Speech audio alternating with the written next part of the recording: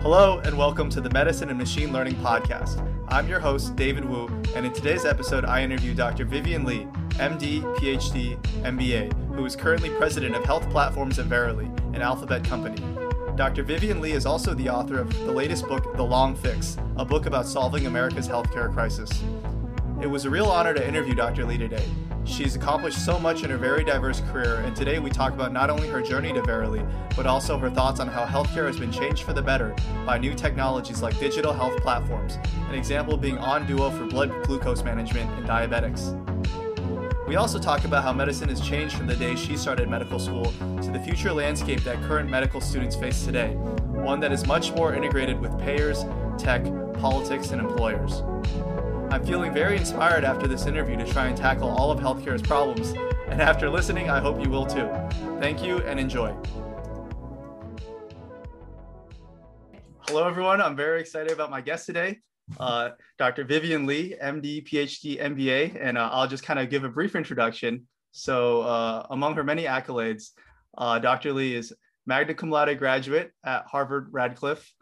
She received a doctorate in medical engineering from Oxford University as a Rhodes Scholar, MD from Harvard Medical School, valedictorian at NYU Stern School of Business, MR radiologist who has developed novel methods for measuring kidney function and vascular disease with MRI.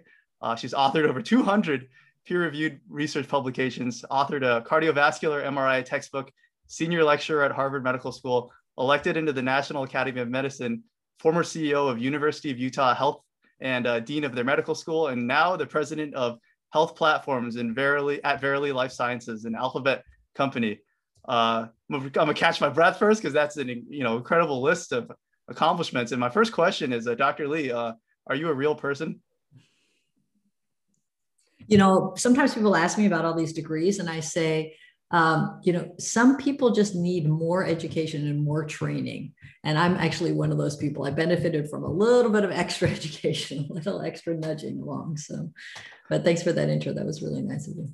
So, our podcast is the Medicine and Machine Learning Podcast. But, I'd say to use, I guess, more colloquial speak, you seem like a machine. You've done so much. And I was wondering if you could just kind of walk us through your journey, just starting from medical school or undergrad and then all the way up until today. And just, if you could just tell us your story. Okay, I've been around for a while. This could take a while. It's okay. We got time. Okay.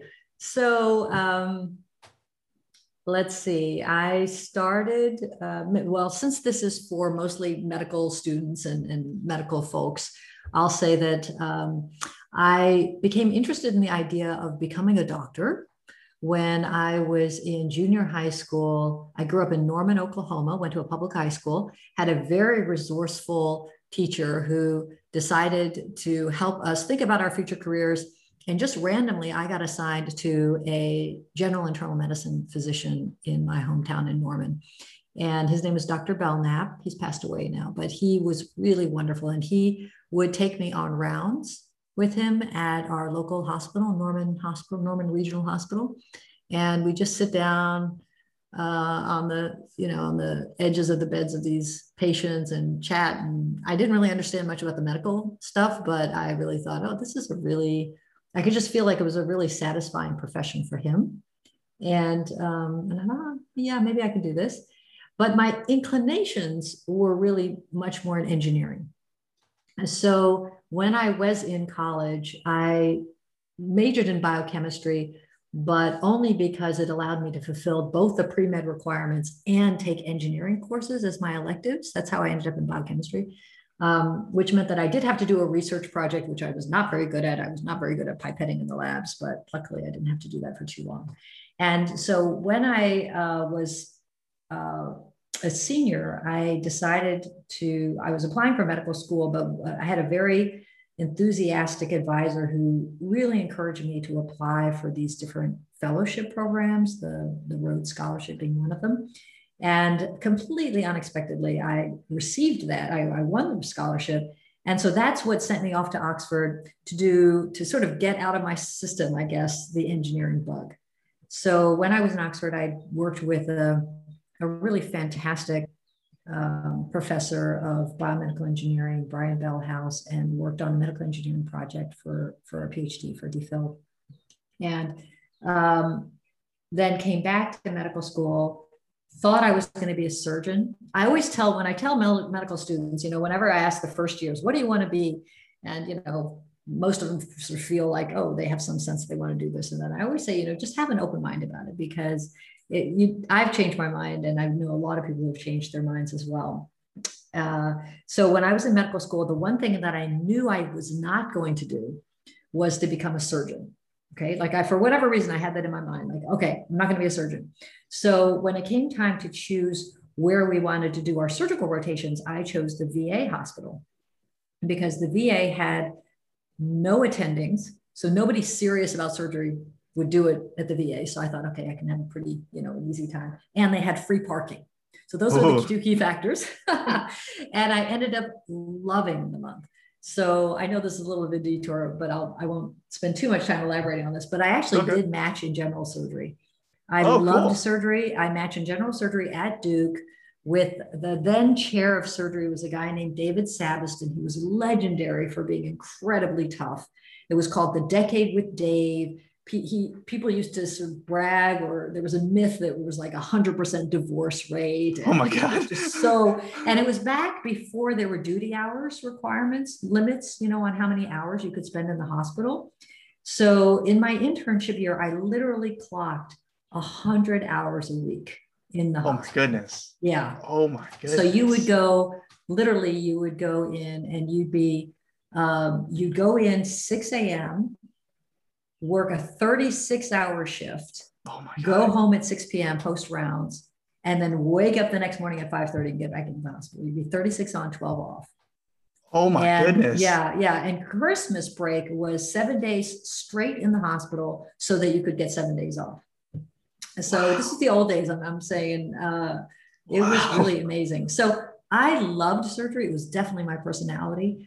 But about two-thirds of the way through my internship year, and I actually, believe it or not, in my internship year, I wrote 2 or 3 papers. There's because I was completely sleep deprived. Yeah, they were just starting to do laparoscopic surgery at the time. It was just getting invented. And so I wrote a couple of papers on lap chole. I wrote a case study up on something else. I don't even remember it because I was so sleep deprived, but anyway. But I woke up one day in the spring of my internship year, and I looked at all my chief residents who were in their mid-30s, because, it was a decade with Dave, right? And they looked so tired. And I thought, man, I want to have a family. I want to do research and practice. I just don't think this is going to be the best way to do that, So with a very heavy heart, I decided that I was not going to, I told my chairman, I told Dr. Sabiston that I was not going to come back for my second year. And then I was, didn't know what I was going to do. And the chair of radiology out of the blue reached out to me and said, hey, I hear you don't know what you're doing. Do you want to come? I have a spot open and maybe you can come and be a radiologist. And I remember thinking at the time, that is the boringest thing ever. But I didn't, it was either that or worked in some surgery labs. Some of the surgeons offered me a lab year, but I didn't want to do that. So I said, okay, I'll try this radiology thing. And the good news is that my program director could see that, there was something about my personality that wasn't really like a radiologist, but he put me in charge of teaching MRI physics to my fellow residents. It was something that we had to pass for boards, right? So everybody had to learn some basic MR physics. And I said, Dr. Bowie, I don't know any MR physics. Just because I have a PhD in engineering doesn't mean I know MR physics. It doesn't matter, Vivian. You just need to stay 1 week ahead of them. That's all you have to do. So as a result of that, I just was really fascinated with MRI. I loved it. It's so interesting how just a big magnet, no ionizing radiation, right? Nothing like CAT scans or X-ray. A big magnet, you stick a person in, and all of a sudden the protons in your body can make these incredible pictures. It was like magic, So I was really, really interested in that. That saved my career. So, okay, I'm going to go a little faster now because I know I'm going to spend the entire hour on this. But so I started in radiology, and in my career, I was pulled into administration really unexpectedly. So I was kind of minding my own business as a junior faculty member at NYU. got my first NIH grants. We got a new chair who moved over from Penn. And because I had gotten a K award and then an R01 grant, he said, gosh, Vivian, you figured out how to get grants. Why don't you help everyone else in the department figure out how to get grants? Why don't you become my vice chair for research?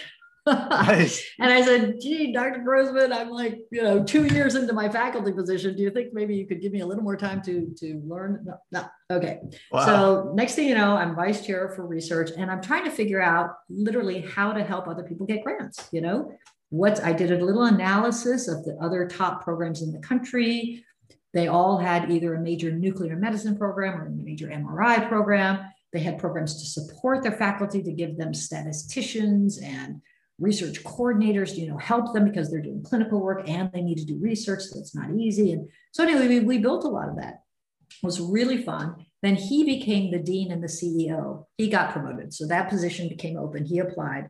And as a result of him moving to the C-suite of the health system at NYU, he brought a few of us with him. So that's how I became the chief scientific officer at NYU, or the vice dean for science. Was just really on his coattails.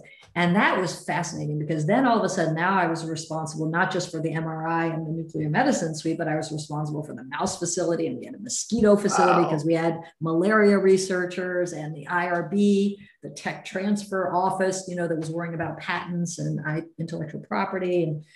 And then we had to decide, are we going to create a neuroscience institute, an inflammation institute? How are we going to partner with pharma companies? It was so interesting. And it was at that point that I became very interested in this really simple question, which is, why aren't academic medical systems at the forefront of healthcare reform?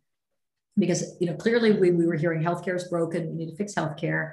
And yet the places we were talking about were the Kaisers and Geisinger, all these sort of non-academic systems. And I said, well, academic systems have all these incredibly smart people. We have brilliant computer scientists who could do big data and data analytics. We have business people who can tell us how to run lean operations. We have all kinds of people who understand behavioral psychology and how do you change behavior of patients so that they stop eating, junk food on the sofa and so on. We have all this expertise. Why aren't we leveraging that? That was like this big question in my mind. And that's what drew me to this job in Utah. And that year that I was recruited to Utah to be the CEO and the dean and the senior vice president was the year that Utah was ranked #1 in quality of all university hospitals in the country. We're all ranked every year. And NYU that year was #10. And every time I saw the list, I'd see Utah at the top. And I was thinking, what are they doing in Utah? Mm-hmm. So when the headhunter called me and said, just come out and check it out. You're curious about it. Why don't you pay a visit? And I just fell in love with the place. Very resourceful, very innovative, very high quality. And so next thing you know, we're moving the family out to Salt Lake City. Wow. And I spent 6 years there. And it was a fantastic experience. I'm happy to, elaborate on all the stories there. But we really took a system that had already been doing a good job on quality, as I mentioned, pretty good job on patient satisfaction. And where I really pushed was trying to lower the cost of care. That was a big, big initiative for us. But also how to bring in all these other parts of the university to build an innovation center, to think about genomics and personalized medicine, to think about bioinformatics, to kind of big science. So, so I did that for 6 years, had a year sabbatical, wrote a book about healthcare reform. My book called The Long Fix. The Long Fix, I got it right here. Oh my gosh. Yeah, of course. I feel like I need to take a picture here. Hold it up. I'm going to take a picture of you with that. Sure. Ta-da! You're going to be like in my ad there. Okay, thank you. Thank you. You just made my day. So it's all about fixing healthcare. I actually wrote it because it was originally for the medical students. It's really all about, when I was in Utah, I used to give these lectures, I was just telling you about this, to the first and second year medical students about how the healthcare system works, just trying to make it simple enough to understand, but not too simple. And then what's needed to be done to fix it, and what we were doing in Utah and other places around the country. And that core set of 8 lectures was the core of this book. And then, of course, I elaborated and explained about how drug companies work and how drugs are priced and, other That was things. a fascinating chapter. Yeah, that was the hardest for me to do, because very opaque business. How do you price drugs? Not lots of secret things that are happening in there. But anyway, yeah, I was trying to make that understandable. So after that, I thought I was going to go back and run another healthcare system. I had a CEO offer in hand and was ready to go. And then these folks at Verily, which as you mentioned is a Google or Alphabet healthcare company, came back at me and said, hey, you've written this book about how to fix healthcare. Just come and carry out the ideas in your book. Just come and do it. Do it here. So you can imagine that was irresistible. So I've been at Verily now for 3 years. I was the founding president of Verily Health Platforms, and we've been growing and building products, and it's really been fantastic. That's a perfect yeah, that's a perfect segue to my first question. I was wondering, yeah, like in your words, what does your job at Verily entail? So Verily is a really interesting company. It's really a health company. We're a healthcare and life sciences company that is, of course, has deep roots in technology because we're a Google Alphabet company. But primarily, first and foremost, we are healthcare and life sciences. And I say that because sometimes when you're a tech company, you might tend to be a company with tools in search of a problem, but we're not that way. We really understand the challenges of clinical research and life sciences. And in my case with health platforms, we really understand the problems of the healthcare delivery system. And so I just celebrated my 3rd year anniversary. Congratulations. And yeah. So I was we started this, and in the beginning, it was just a bunch of slides on the vision and the strategy. And we are now we're kind of a whole family of businesses now.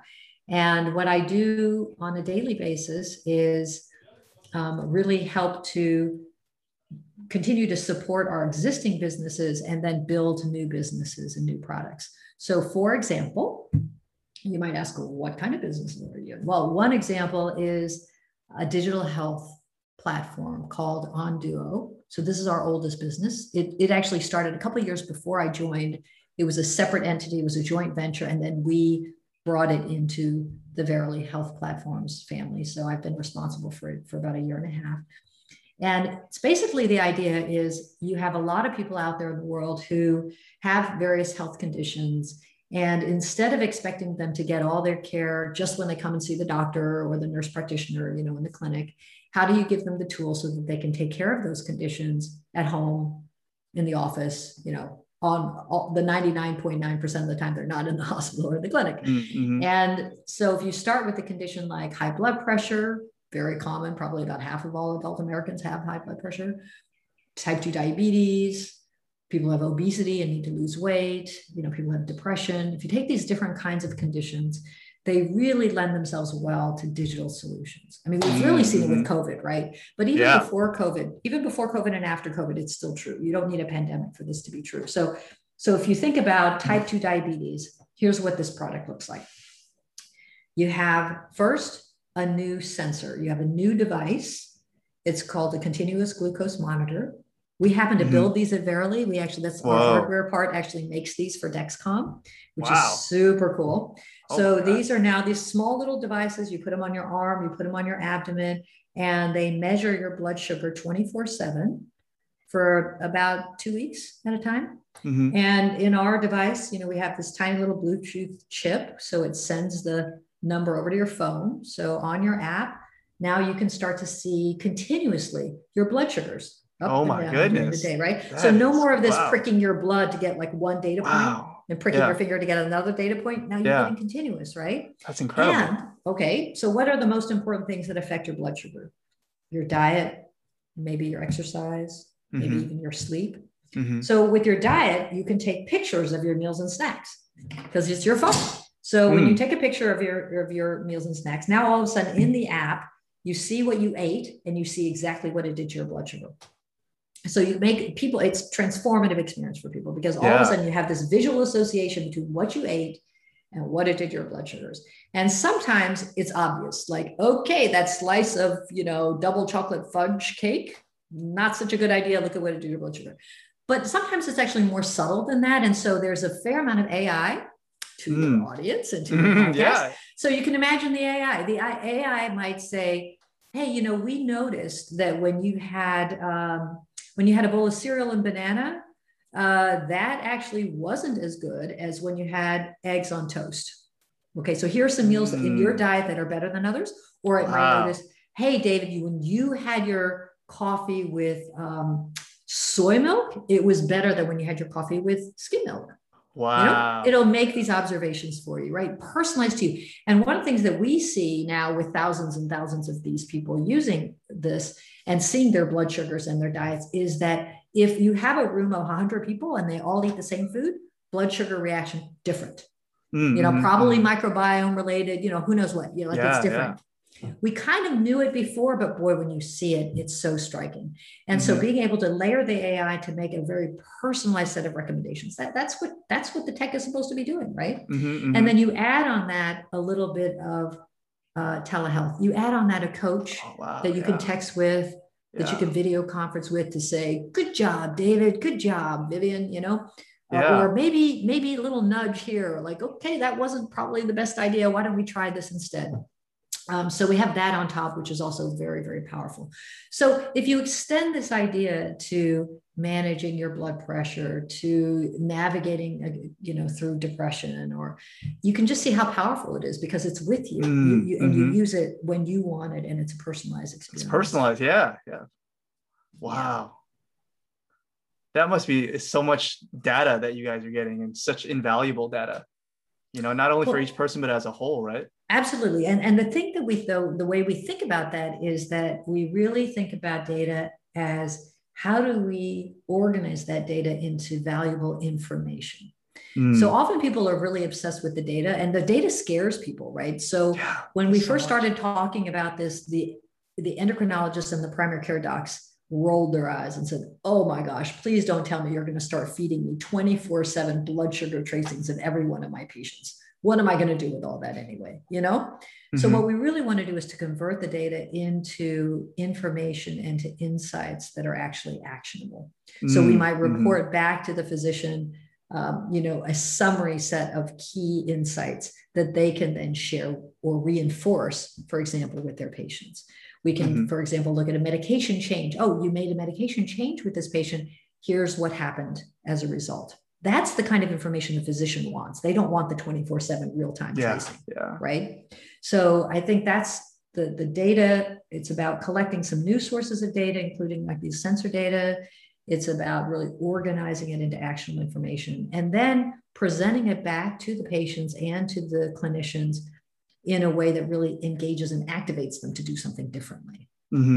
So I think it's helpful to think about data, not just as data, but kind of in those more nuanced, but also more operational kind of ways. I'm curious, how large is the scale of this, the Onduo, and this, for example, like the blood sugar monitoring? Like how large, how many patients are currently using this kind of technology? Well, we started probably a couple of years ago, so we have tens of thousands of people using it already. Wow. Yeah. And our businesses can grow very quickly. One of our newest businesses is the COVID business. So when COVID rolled out, everybody panicked, and we got involved. Alphabet got involved very early on.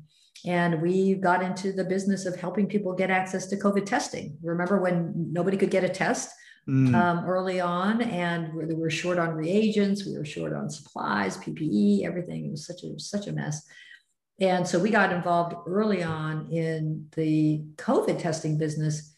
And that's a similar idea. How do you really get the right data to the right people? In this case, employers trying to get people back to work, universities. We did a lot of universities trying to get students back to campus safely, and faculty as well, and staff, of course.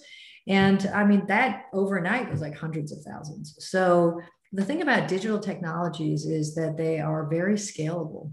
They're really scalable. People just download an app, and if you can create the experience that almost automatically makes it personalized, you automatically have a personalized experience for hundreds of thousands of people. It's very powerful. Wow. And I'm curious, do you guys partner with like a hospital organization, or do you kind of provide it directly? Oh, we do all kinds of, we have all kinds of relationships and partnerships. So yes, we work with clinics, we work with hospitals and health systems, we work with insurance companies, we work with government payers. With insurance companies too? Oh, sure, absolutely. How so? So for example, with on Duo, we have a number of contracts with major insurers who want to include on Duo in their health plans. So if you want to have access to a diabetes management program and you work for some company that is using this insurance company to manage their health benefits, we need to work directly with the health insurance company to come up with the list of who's eligible, who has the diagnosis of high blood pressure or diabetes, or and to make sure that that we're paid. So we're actually paid, in those cases, we're paid actually by the health plans. In other cases, cool. We work directly with the employers. So sometimes the employers themselves work with us because they want to buy the service for all of their employees. It just varies depending on the business, on the way in which it's set up for each of those. Wow. So I feel like it's a very, like it's custom, like for each case, you guys have to customize your fit to it, right? Well, so the business of healthcare is pretty complicated. That's one of the reasons why I think I was very fortunate to have the experiences that I've had, plus to write this book on healthcare, so that I've actually, whatever I haven't done myself, I've actually been a student of, and I've learned a lot about, because working in the healthcare space is complicated. There isn't, in other industries, you have the consumer and then you have the supplier. And the consumer is also the payer, right? If you're going to go buy a pair of jeans, nobody else is insuring you against that and reimbursing the gap or whatever. You're just directly paying them. And only in healthcare do we have these models where you have an insurer, or you have a government payer. That government payer can be a state level government payer or a federal level government payer, or it is pretty complicated. So it does make it a little bit harder to work in the business. Yeah, it seems like it has to be like bespoke, for every situation. A little bit, yeah. Part of the art of it is not to make it too bespoke. So that's part of the challenge. Yeah, for sure. Wow. And we briefly talked about it on Duo, and I feel like I should also talk a bit about your book, The Long Fix. And in your book, you talk a lot about, the co-production of health. And it seems like that on Duo example is a good example of co-producing health. Would you say so? You're kind of encouraging people to take photos of their food and monitor their diet. Would you agree? Or? Sure.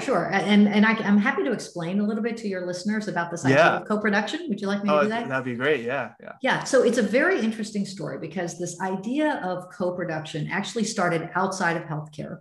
There was an economist named Victor Fuchs, who is actually right now at Stanford. He's a faculty member there, and he wrote a paper in the 1960s. Wow. About the U.S. economy, not just healthcare, but about the U.S. economy writ large, and made the observation that the economy was shifting from a manufacturing-based economy to more of a service-based economy. So, in the heyday post-war, we were manufacturing cars and electronics and kind of making a lot of stuff in factories. And then he noticed that our economy was shifting more and more to a service economy, which it really has now, because most of the manufacturing is done overseas because of the cost of labor. So, and what he noticed was, or what he observed was, that when you move from a manufacturing economy to a service economy, the relationship between the providers of those goods and services and the customers changes. So in a manufacturing economy, like if you're buying a car or you're selling a car or a pair of jeans or whatever, there's really not much of a relationship. You just buy it and then you get that thing. Yeah. But when it comes to services, he observed that it's much more that we do it together. So, and that's kind of where you get to this idea of doing it together as a co-production of a service. So let's take banking. So in the old days, banking it really was something that was provided by the bank. In the old days, you have to go into the bank to deposit checks. That's why there are pieces of paper you had to actually physically hand over the checks, or even find out how much you had on balance. And of course, nowadays you do everything online, the co-production is even shifted to where I just basically mostly produce my own financial services, right? I do everything online. And you can even now with fintech, you can get a loan, right? You can get a loan in like 10 minutes if you want to. It's kind of scary, but you can. Yeah. So the question is, how does healthcare evolve in that same way?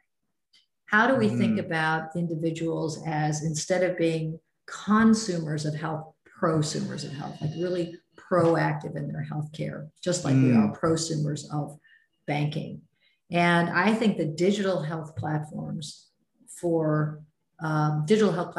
represent a way of us leapfrogging into this more co-production, prosumer kind of notion of it and enabling people to kind of do it themselves. Now, as an extension, which I don't think I wrote about so much in the book, but I think as an extension, there's also the idea of how do we have physicians and even employers or other people who are paying for healthcare help to co-produce that health too.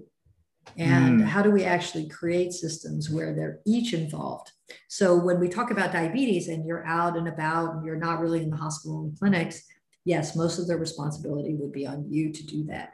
But once you get into the hospital, you know, especially if you're in the ICU or in the operating room, the clinician is really helping to produce your health. So what are the best tools for them to get the right insights? That same idea of how do they collect the right data and kind of organize it into useful information and actually activate and make the right decisions so that the hospital can be a safe place, so that they can deliver high quality care. You know, what kind of tools are necessary there? What kind of AI can be applied there? So that's kind of the next phase of the thinking, is how do we apply those same ideas about co-producing health with people as patients, but now think about doctors and nurses, and how do we give them the tools so that they can really help co-produce that health more effectively? It seems like in all of these cases, you know, whether it's the healthcare or the fintech, technology just seems to play a role. You know, like you said, the digital health platforms.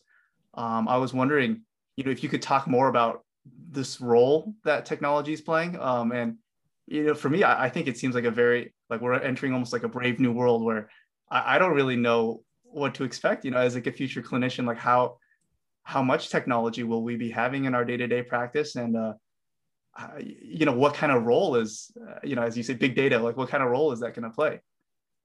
Well, when I speak with medical students, I've been doing a fair number of these talks with different medical student groups, I always ask for a show of hands, how many of you have tried one of these digital health apps? And I put up a screen full of these, whether they're mindfulness, whether they're helping you sleep, you know, not that I need to know your medical conditions, but I put up a few medical condition ones. And I really encourage people to try them. I mean, I would ask you, have you tried one? Because you should try one or two. I've tried Headspace. That's okay. Okay. Yeah. So a lot of people have tried those, and also meditation kind of ones. So you are definitely going to be prescribing these. Without a doubt. These are going to be a part of your armamentarium where you're going to prescribe them. Insurance companies will pay for them. They already do now, like we just talked about. And you should really understand, in the same way that you are sitting there memorizing all these drugs and all the adverse effects and the cross reactions and who knows what, you're going to need to have that same level of understanding about these digital health products that you're prescribing. Wow. Right? Just think about it. Totally makes sense. So a little terrifying. It's a little terrifying, but it's going to be so exciting. And what's important, the reason why I encourage all students and residents, especially when I talk to residents as well, is two things. One, we're right now in the infancy, right? So the ways in which these tools are being deployed, the various ideas that the digital health sector is applying into this space to think about how do we engage people? How do we create the right kind of behavioral incentives for people to change their behavior, to reward them? How do we think about the way in which we call it, well, how do we segment the population? How do we recognize, for example, if you want somebody to do something, like you want somebody to exercise more, let's say, there are some people we're just simply telling them, you ought to exercise more. They'll do it. Other people, you have to say 9 out of 10 of your friends are exercising more.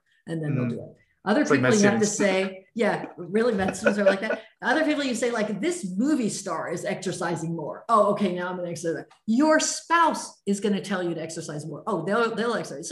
So they're very different levers for different people. You can't use one size fits all, right? Yeah. And so how do we learn about that? That's one example of something that these digital health companies are just starting to figure out now. How do we kind of get people to change their behaviors and understand which levers work for which people? That's just one example of a lesson. Other people are figuring out, how do we make this more fun for people, right? Gamification might be too strong of a word, but how do we make this more engaging? And people are coming up with different ideas about this. Other people are thinking about these sensors, right? What sensors can we use to give you feedback? There's a company that was started by a medical school classmate of mine who became a head and neck surgeon, who really became determined to get people to stop smoking, because, you know, so many head and neck cancers are just so awful and mostly preventable, right? Mostly tobacco related. So, and he started a company where instead of the continuous glucose monitor sensor, it's a carbon monoxide sensor. You blow into it. And of course, if you've been smoking a lot, you have high levels of carbon monoxide, and that's really bad. You get this big red signal, terrible, blah, bad. And so some people are developing sensors, right, to give you some feedback and encourage you. So there's a lot going on in this space. So first reason for you to learn about it is just to understand and develop a more nuanced understanding of what product features you think work for your patients, and maybe what's gimmicky and doesn't work. And maybe even some things are harmful. I don't even know, but hopefully not. And the other reason is because I think, I really hope that a lot of you will be involved in the development of these products. They're proliferating like wildfire now. I mean, anybody and their brother can start up a digital health company. And I think it's a really interesting space to be. We've got, you know, populations of tons and tons of conditions where people aren't taking their medications. They're not even diagnosed with the condition, like high blood pressure leads to stroke and heart attacks and all these awful things that we could be preventing. So let's figure out how to make the right thing the easy thing to do for people, you know. And digital health can do that. And if students can get involved, because you're the most digitally connected generation of anybody in healthcare, it's definitely not my generation, then have at it, you know, be a part of that revolution. When you were a med student, did you envision any of this, you know, could you have expected any of this? No, not at all. Actually, I wasn't thinking about this at all when I was in medical school. But when I got to Utah, that's when I sort of had this epiphany that I had to give a talk at the National Academy of Medicine on the future of academic medicine. So I thought, future of academic medicine. And then I thought, my medical students, they're the future. So I did a couple of town halls with first and second years. And I realized at the time that these were all these students were born in the 1990s, which I know to you, this will be, of course, to me, it was like, oh my gosh, it cannot be possible that you were born in the 1990s. And we had this really great conversation about, you know, people's expectations coming into healthcare. Everybody thinks healthcare is going to be changing, your generation, right? Because you grew up hearing healthcare reform. I did not grow up hearing healthcare reform. Those words were not. I grew up hearing healthcare, being a doctor is a great profession. It's really respected. It's really trusted. It's a good quality of life. It's a good living. It's really hard to get into medical school, but if you get in, you're really lucky, and it's a privileged life and career. Was there any talk about digital health platforms? Nope. No talk about electronic medical records. Oh my goodness. No talk about like challenges with the insurance companies and having fights over bills and claims and surprise billing and none of that. That was not that. We all came into healthcare. My generation came into healthcare thinking it was pretty stable. And yeah, maybe it was getting a little too expensive, so we might need to do something about it, but it wasn't, you know, crisis. So we didn't think it was going to change that radically. No, not at all. And so as a result of that town hall and just even our conversation, right, you can see that where I landed was in my talk to the National Academy was the new generation of people coming into healthcare get it the best. You understand we have to change, and you understand where those tools are to really accelerate change. And they are in technology. They're in the digital space. The digital space all of a sudden can mean everyone can get access to healthcare. We have all these issues of access. We have all these issues of, our physical facilities are only concentrated in urban areas, or all of a sudden we can use, or we are all designed around certain populations. It's not a personalized experience, right? It's sort of, we have rising health inequities. Well, if we can overcome the inequity of people having access to technology, which I think we are very soon, and the broadband also, we're working on that as a nation very quickly. This can be like the great democratizing, equalizing, if we build it that way, if that's our goal. And your generation is the one that can really make that possible. And so when I was in Utah, we actually built all these, we had these really incredible programs. One of my favorite programs was one that students started called Bench to Bedside. A couple of students who had been engineering undergrads at the University of Utah then got into medical school at the U. And they decided to start a competition where they brought together the medical students, engineering students, and MBA students to create new innovations and potentially start new companies. Now it's pretty common, but remember, this was started probably like 15 years ago. So it was one of the earliest ones. Yeah. And I put my full weight of support behind it. I said, absolutely, you guys. Back before the iPhone and before the App Store was even out. Before the iPhone. We're talking like ancient dark history. But it was incredible. I mean, it was the ideas that people came up with. We had this whole separate arm that grew out of it, which was video games for health, which was fantastic. And then we got a lot of venture capital people to come, and we kind of built it up a little bit so that we raised more money so that people could get some startup money. We made it so that, in the past, everyone had to do a research project to graduate. And I modified that rule after they appealed and said, hey, if we do a startup, can that count as our scholarly project? I said, yes. I mean, if you do something significant. So I think there's a lot of opportunities for students of your era to do really creative things and to really transform healthcare. I'm counting on you guys to do it anyway. That's why I wrote this book. I wrote the book for you guys. This is like a handbook. Crash course, how does healthcare work? So you don't get blindsided because you don't understand anything because nobody's ever taught it to you.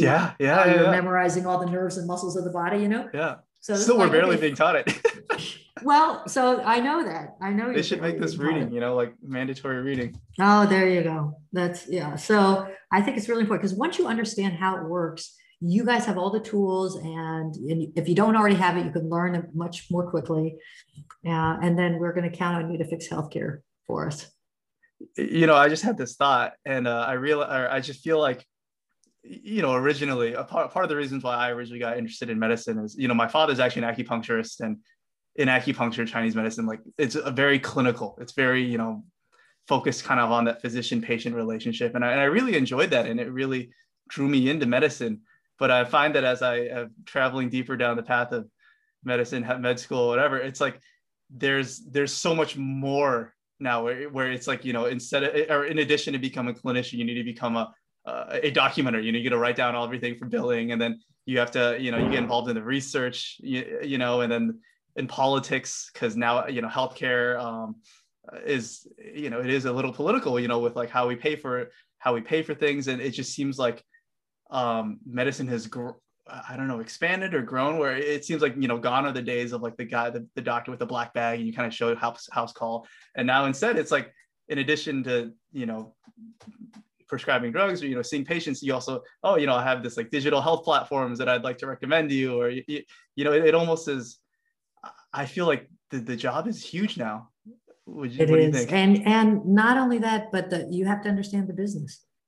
You have to understand the business and how it actually works. The days of the old private practice, hang up your shingle and, just open up your clinic are over. It's almost impossible to survive in the world as a single solo practice private practitioner these days because of the way the business model works. So I agree. It is really, really tough. I think that we need the technology not only to help our patients, but we need it to help us too.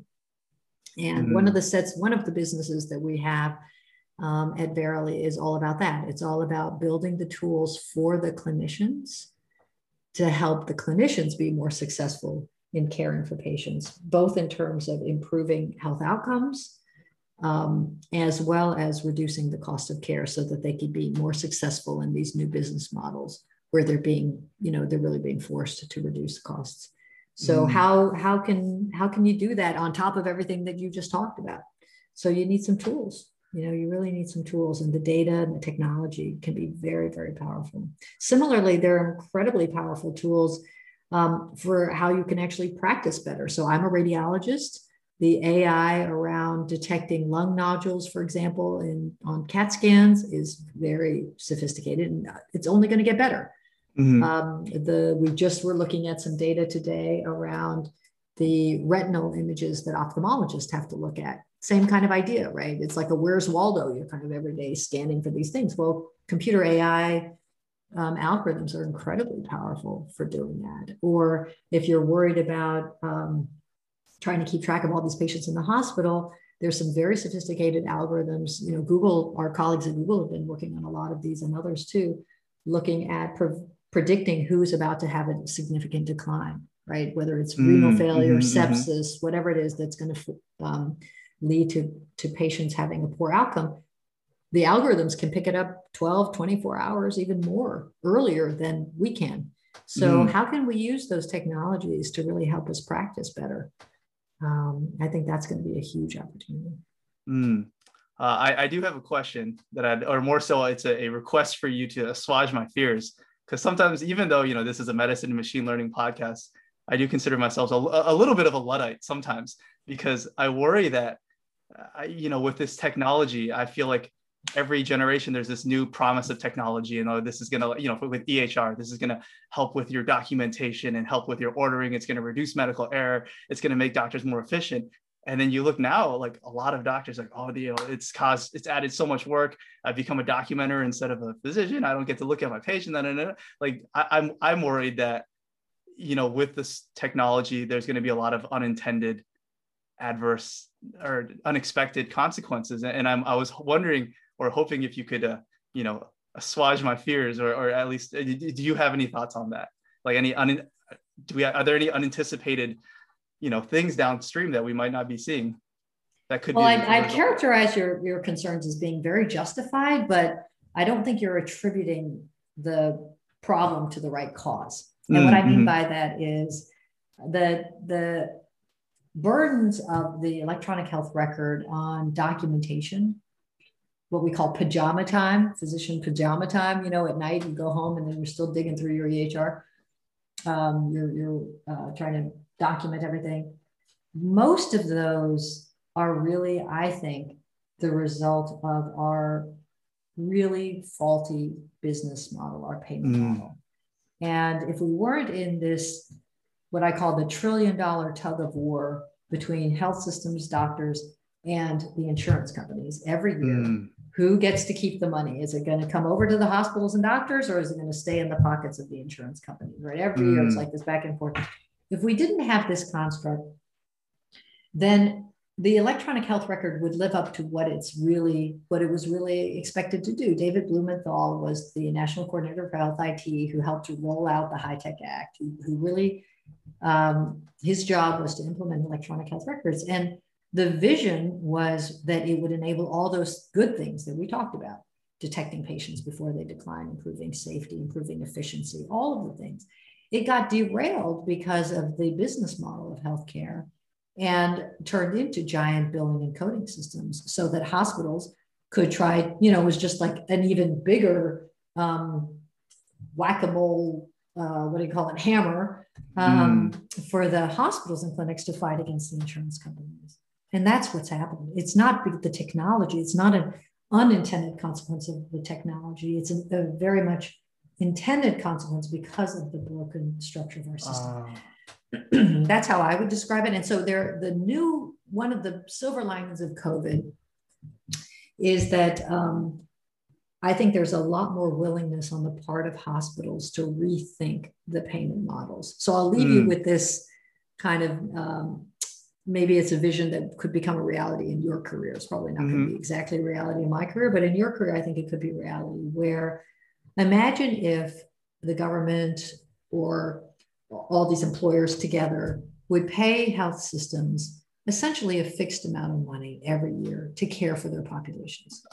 Okay? It's already kind of happening with Medicare on an ambulatory basis, but imagine it happened across the whole system, that for hospital stays and for patients who are under 65 and over 65, there was a fixed amount of payment.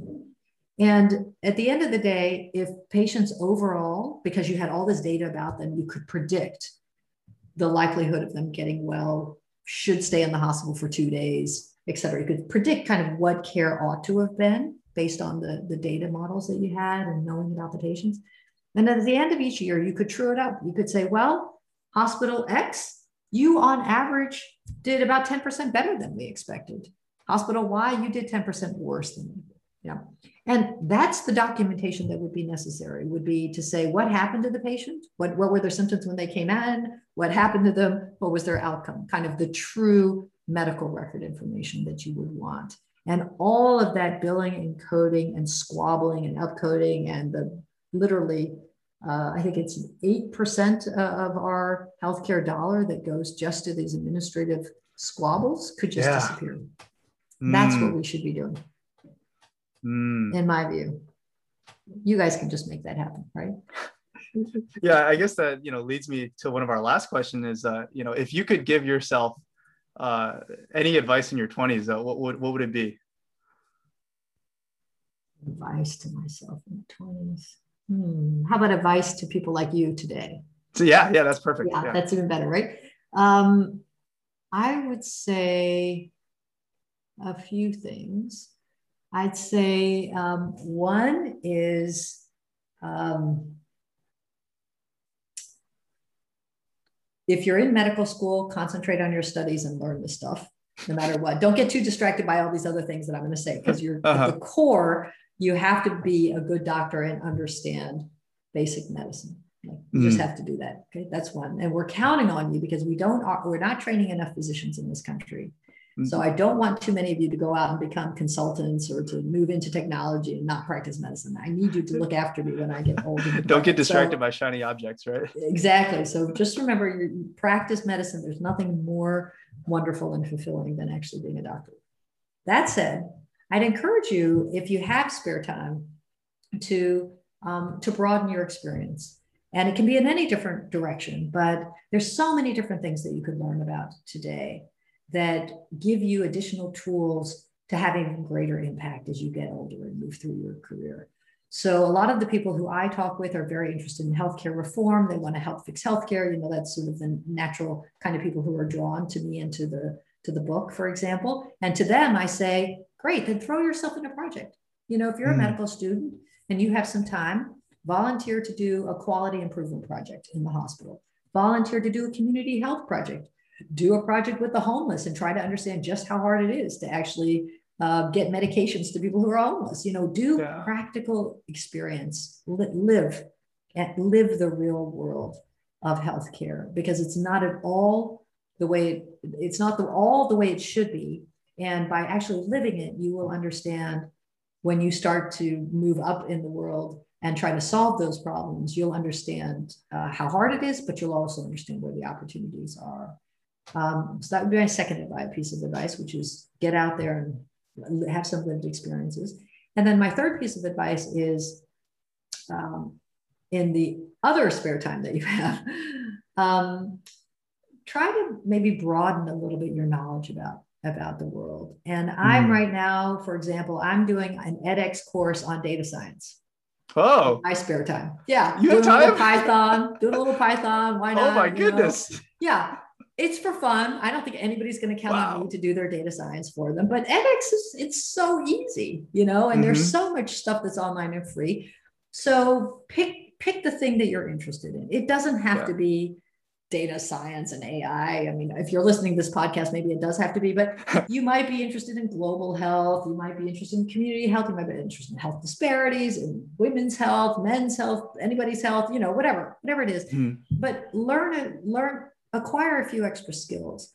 And in particular, I do encourage thinking about these areas that are new, because my generation just doesn't have them, like data science, big data, AI. All those tools are just foreign to us. They didn't exist when we were in medical school or residency. So if you have those capabilities, then I'm looking to hire, for example, that will make you even more attractive. You're joining my group as a hospitalist or as a pediatrician, but you know a little bit about quality improvement or about community health, or you know a little bit about how to do data or statistics or anything like that. And you think, wow, that's very powerful because you understand the problems and you also have some additional tools to help solve them. Wow. Thank you so much, Dr. Lee. It's been my pleasure. I've really enjoyed talking with you. Thank you for having me on your podcast. This was such a fun interview. I'm going to say once again, The Long Fix, to our listeners, check out Dr. Lee's new book. Thank you so much for the interview. And my pleasure. Oh, and by the way, I'll make a little plug. If you do happen to read the book, I'm looking for more feedback on the online websites. Apparently that's important. So just, if you don't mind doing me a favor. The online websites? So for example, like rating, like on Amazon or on those sites, who definitely are willing to put some feedback. That's course. So helpful. Yeah, I will definitely. And to our listeners, please do that too. That's so nice. And thank you.